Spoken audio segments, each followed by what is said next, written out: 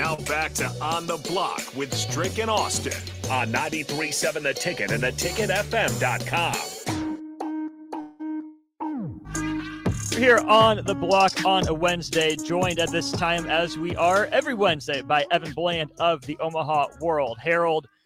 Evan, for the first time, and it feels like too long, Nebraska didn't lose a midweek game. It didn't win it, but didn't lose it at least. That's a half step in the right direction. Can we call it that at least? That's true. Yeah, they didn't lose it, and they have the chance to win, 2 games in one day in a few weeks when they, in theory, resume that thing against Creighton. So, yeah, baby steps forward, and it didn't hurt their RPI this time.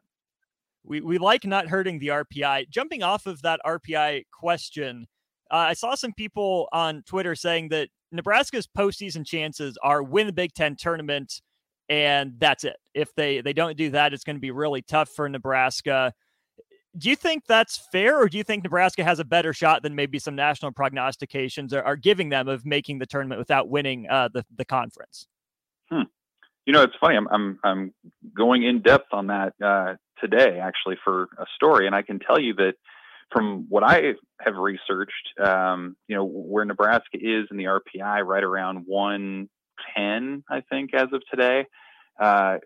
It's not quite auto berth or nothing, but it's awfully close. And there aren't a lot of examples in recent college baseball, at least at the level where Nebraska is in terms of the Big Ten, where a team has been able to make up that much ground that quickly. And for people that don't know, when it comes to the RPI in college baseball, typically you need to be in the top 40 or so to get an at-large spot and be on the right side of the bubble.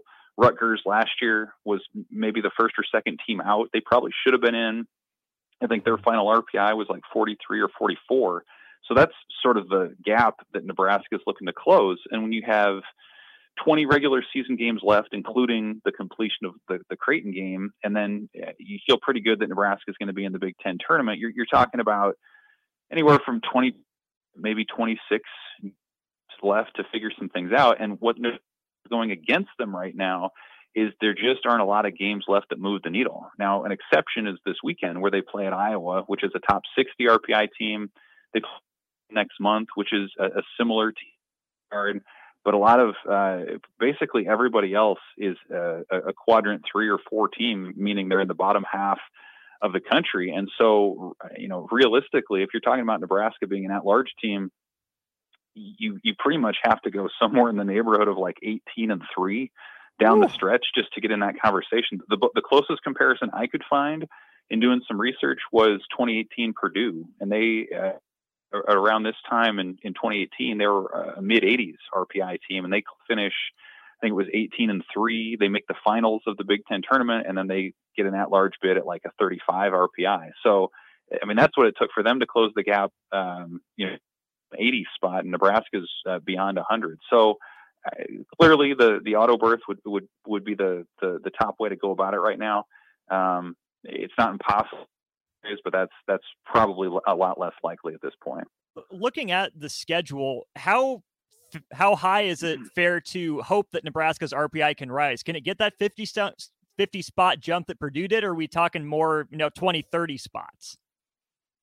Well, it's all about the context, right? Like Purdue, when they did it in 2018, they beat a couple of ranked Big Ten teams along the way that were pretty decent. Indiana was decent. I think Michigan State maybe was the other one. And so they were able to, I think, go 5-1 in those games, and you make up a ton of ground. So like clearly the best path for Nebraska is if you go on the road and you were to sweep Iowa or Maryland and maybe win that other series, you're probably talking about a pretty big jump there. But then again, you have these midweek games that are just killer if you drop them. I mean, they still have North Dakota State coming up, another game with Omaha, South Dakota State, another game with Creighton.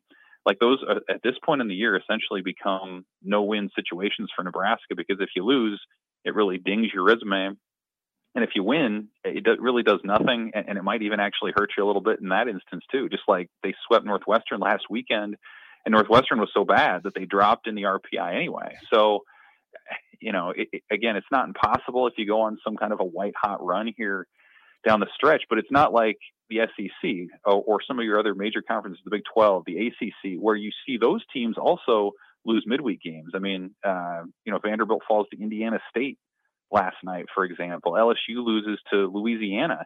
But what those teams have is the ability then to go into the weekend and play, probably 4 or 5 other ranked weekend series down the stretch.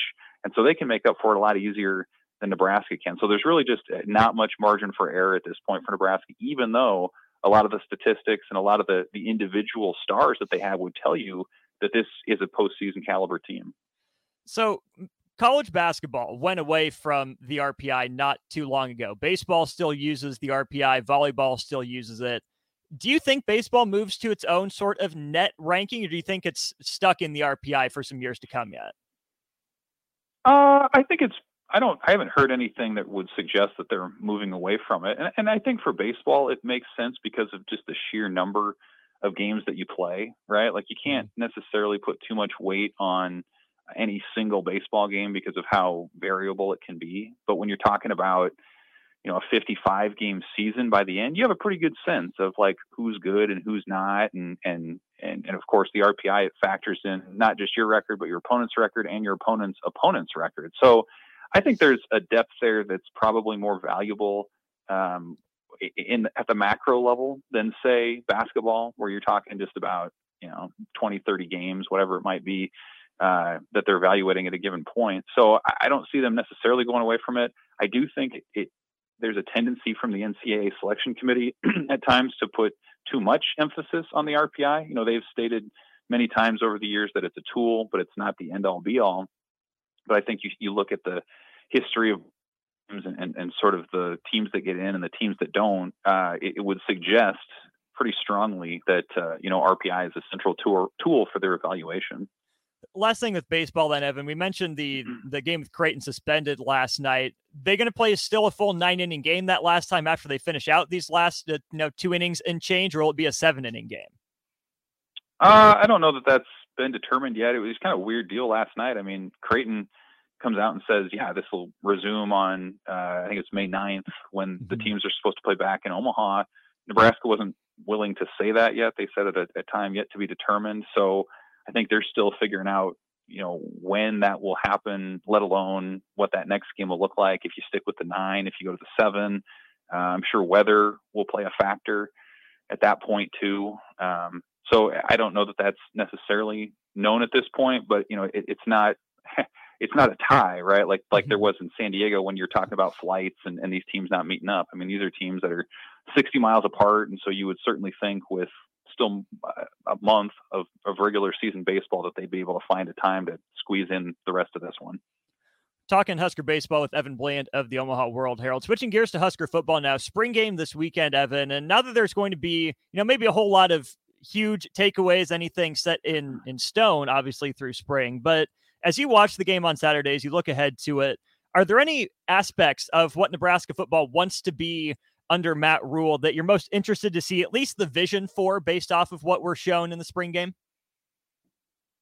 Yeah, I mean, I think there's a lot that's of interest in this game. I mean, first of all, it looks like it's going to be an actual football game, and we haven't seen that in quite a while where, maybe the first half was no contact or quarterbacks were in green jerseys. I mean, just the fact that quarterbacks, it looks like they're going to be live for the game. I can't think of the last time when that was the case for Nebraska. And so that immediately allows you to better evaluate what they're doing, what that competition's like. I think it allows you to better evaluate how the defense can react because we've heard in some of the scrimmages and some of the workouts that Nebraska has done this spring that's where the offense has really been able to make its move, has been with the quarterback run game. So how does that look?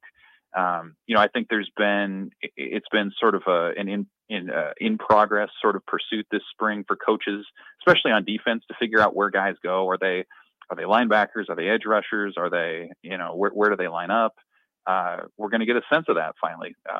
Positionally, what does that look like? So I think that's interesting, but to me, it's the thing that's the most interesting is the quarterback situation. I mean, we've seen Jeff Sims film from Georgia Tech, but what does he look like at Memorial Stadium running what Matt Rhule and Marcus Satterfield want to run? What does Heinrich Haarberg look like now that he's sort of received a second chance with this new, as they've been in love with his running ability and his toughness? What does Richard Torres look like? We haven't seen him really at all in a live situation at Nebraska, and everyone's talked about his arm strength and kind of what a little bit more mobile maybe than people give him credit for. So I think down the list and say that there's a lot of interest in how these quarterbacks perform.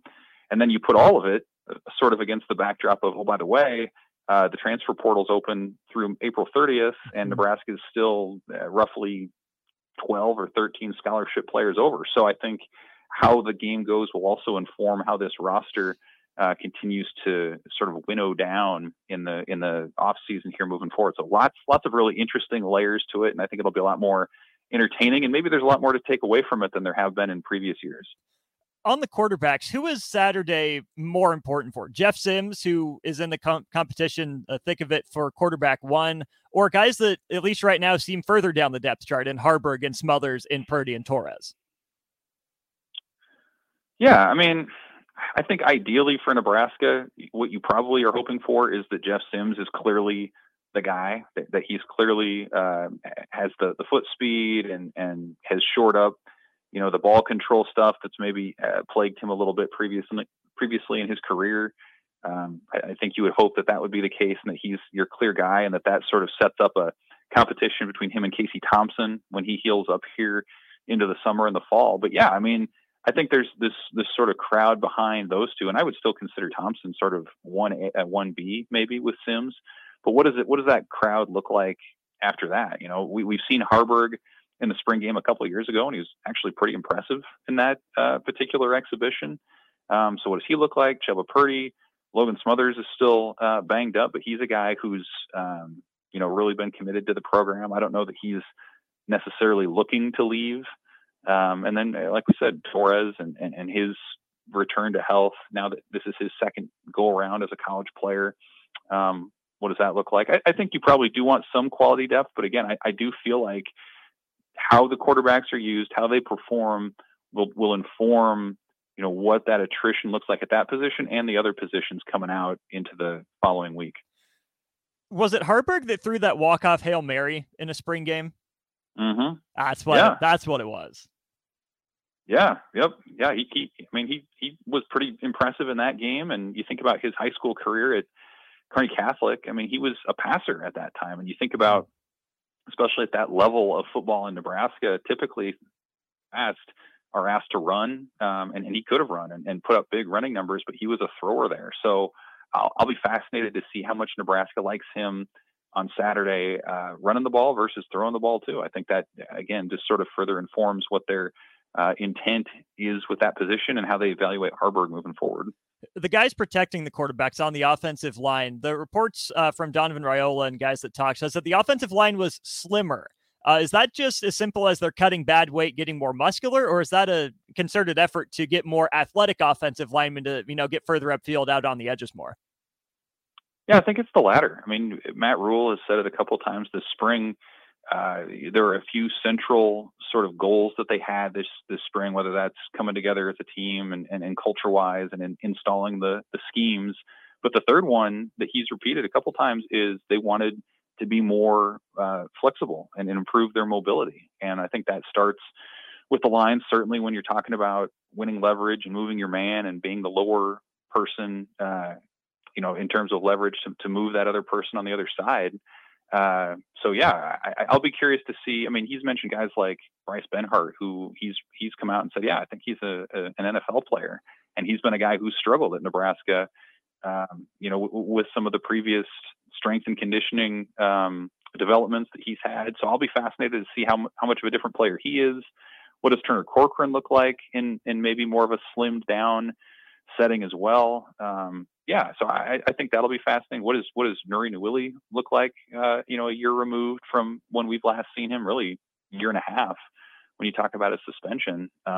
It's a position that certainly relies on technique and toughness and being older and stronger. But the way that Nebraska wants to build these guys, I do think is different from what it had done under the previous staff, and will be interesting to see if that's evident even as soon as this weekend. Last thing for you, Evan, if there's an offense versus defense matchup you're interested to see on Saturday, which players or which position groups are those? That's a good one. I want to see what the tight ends can do personally. I think sort of that intermediate battle between, say, a Thomas Fidone, an Eric Gilbert, maybe a Janarin Bonner. What do those guys do at sort of the second level against a guy like Luke Reimer, or against a guy like MJ Sherman or Chief Borders? Like, I think there's a lot of intrigue there, because on paper, certainly Nebraska's upgraded from an athletic standpoint at that second level. And when you talk about the tight ends, if Gilbert and Fidone are indeed two of Nebraska's better playmakers, then what do those packages look like when they're on the field? So I think just the upgrade in athleticism, I think, will be most evident at those two positions. So what does that look like? Who wins those battles? How much does each respective unit sort of lean on those guys to set the pace? I think that'll be a lot of fun to watch on Saturday. It's Evan Bland of the Omaha World Herald with us here on the block. Follow him on Twitter. Check out omaha.com to make sure you see what Evan's up to for Husker baseball and football coverage. Evan, as always, we appreciate it. Have a good rest of your week. Enjoy the spring game. Thanks, Austin. You too. Evan Bland of the Omaha World Herald with us. We'll step aside. On the other side, we're playing the shootout. $15 to Buffalo Wings and Rings on the line for you if you can take down Eric Strickland in a game of trivia. We're going Major League Baseball style this time. We started the show talking a little bit of baseball. We're going to get a little further into it with some leaders, whether it's teams or players. So the shootout comes your way on the other side. 402-464-5685. Take on Strickland Trivia next.